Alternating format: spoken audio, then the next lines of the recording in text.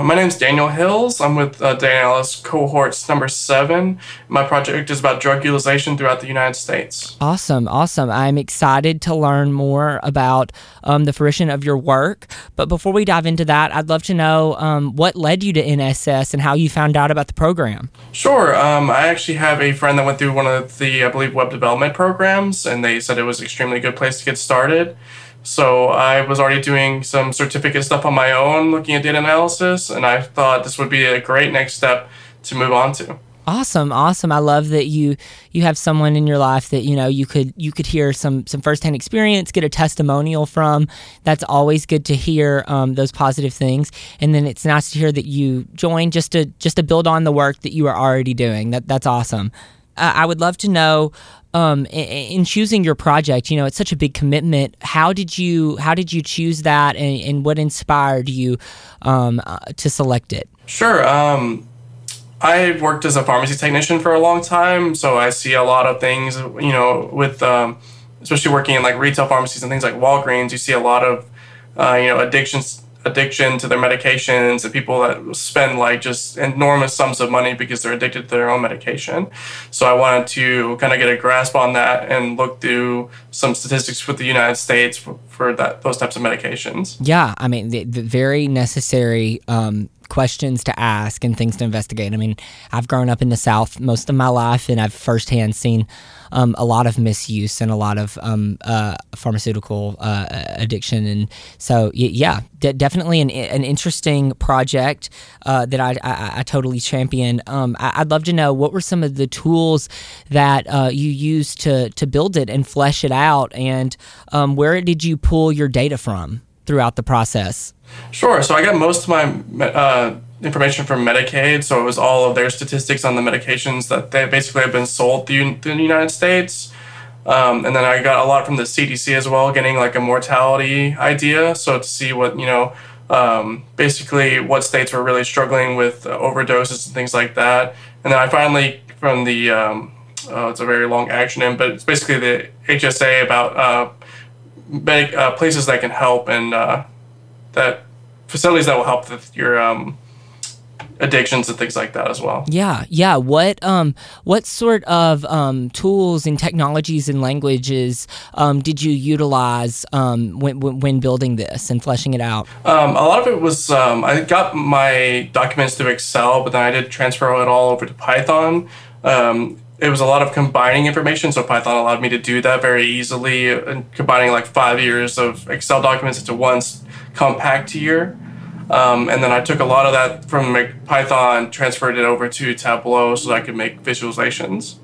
Awesome. How did you personally? I feel like everybody has a different experience with the visualization. So, what was yours like? I think Tableau is extremely smooth. I got to do quite a few different types of things, especially because I was working with the whole of the United States. Tableau has a great ability to make maps.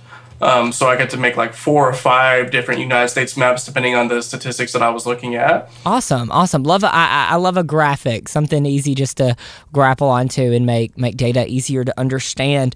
So, I would love to hear, you're about to present your project. It's coming up real soon. So what are the results of your project, and what's maybe a surprising or confirming result that you found from completing it? One that I found quite interesting was that there was no real correlation between mortality statistics and the amount of help centers.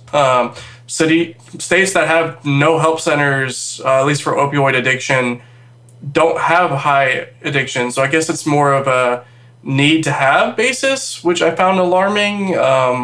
So it was like, even though there are, minor amounts of deaths in that area, there was 4 or 5 states that have 0 opioid help facilities. Surprisingly, those are also the ones with lower amounts of those problems. So there was no direct correlation on that, which I found extremely interesting. And then another one that was kind of alarming, and it might be why people can't get the help that they need, was that around like 60% of help facilities are privately owned for profit. So a lot of people are probably having to pay out to get the help they need, and there's a lot less of nonprofit, government or even just charity cases. Yeah, no, it's definitely, that's interesting to hear that some states don't have those facilities at all, and that maybe the numbers there, based on what you're saying, it sounds like it might not warrant a facility. So I guess it sounds like the facilities are maybe created as more of a reaction and less of a proactive, preventative approach, especially when you consider the for-profit side of things.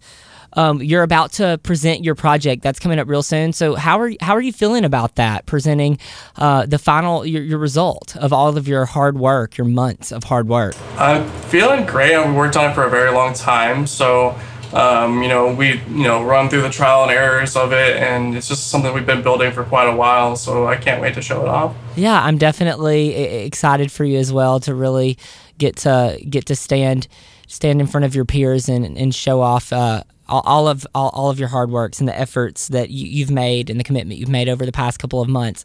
I know that the NSS team and the staff is definitely looking forward to seeing where success takes you.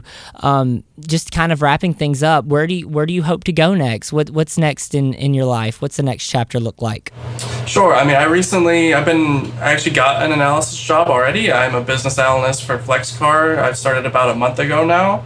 It is already a success story for NSS with me. I already began to do exactly what they trained me to do, and I just hope to continue down that path and hopefully become a senior analyst someday. Well, awesome. I mean, let me be, I'm sure I'm not the first to say it, but let me be another to say congratulations on securing a job. That's amazing. So, you're just proof, like you said, a success story that your hard work and your commitment to the craft has paid off. Super excited for you. Thank you very much. No, thank you so much, and you have a great day. I've appreciated your time and hearing your story. You too.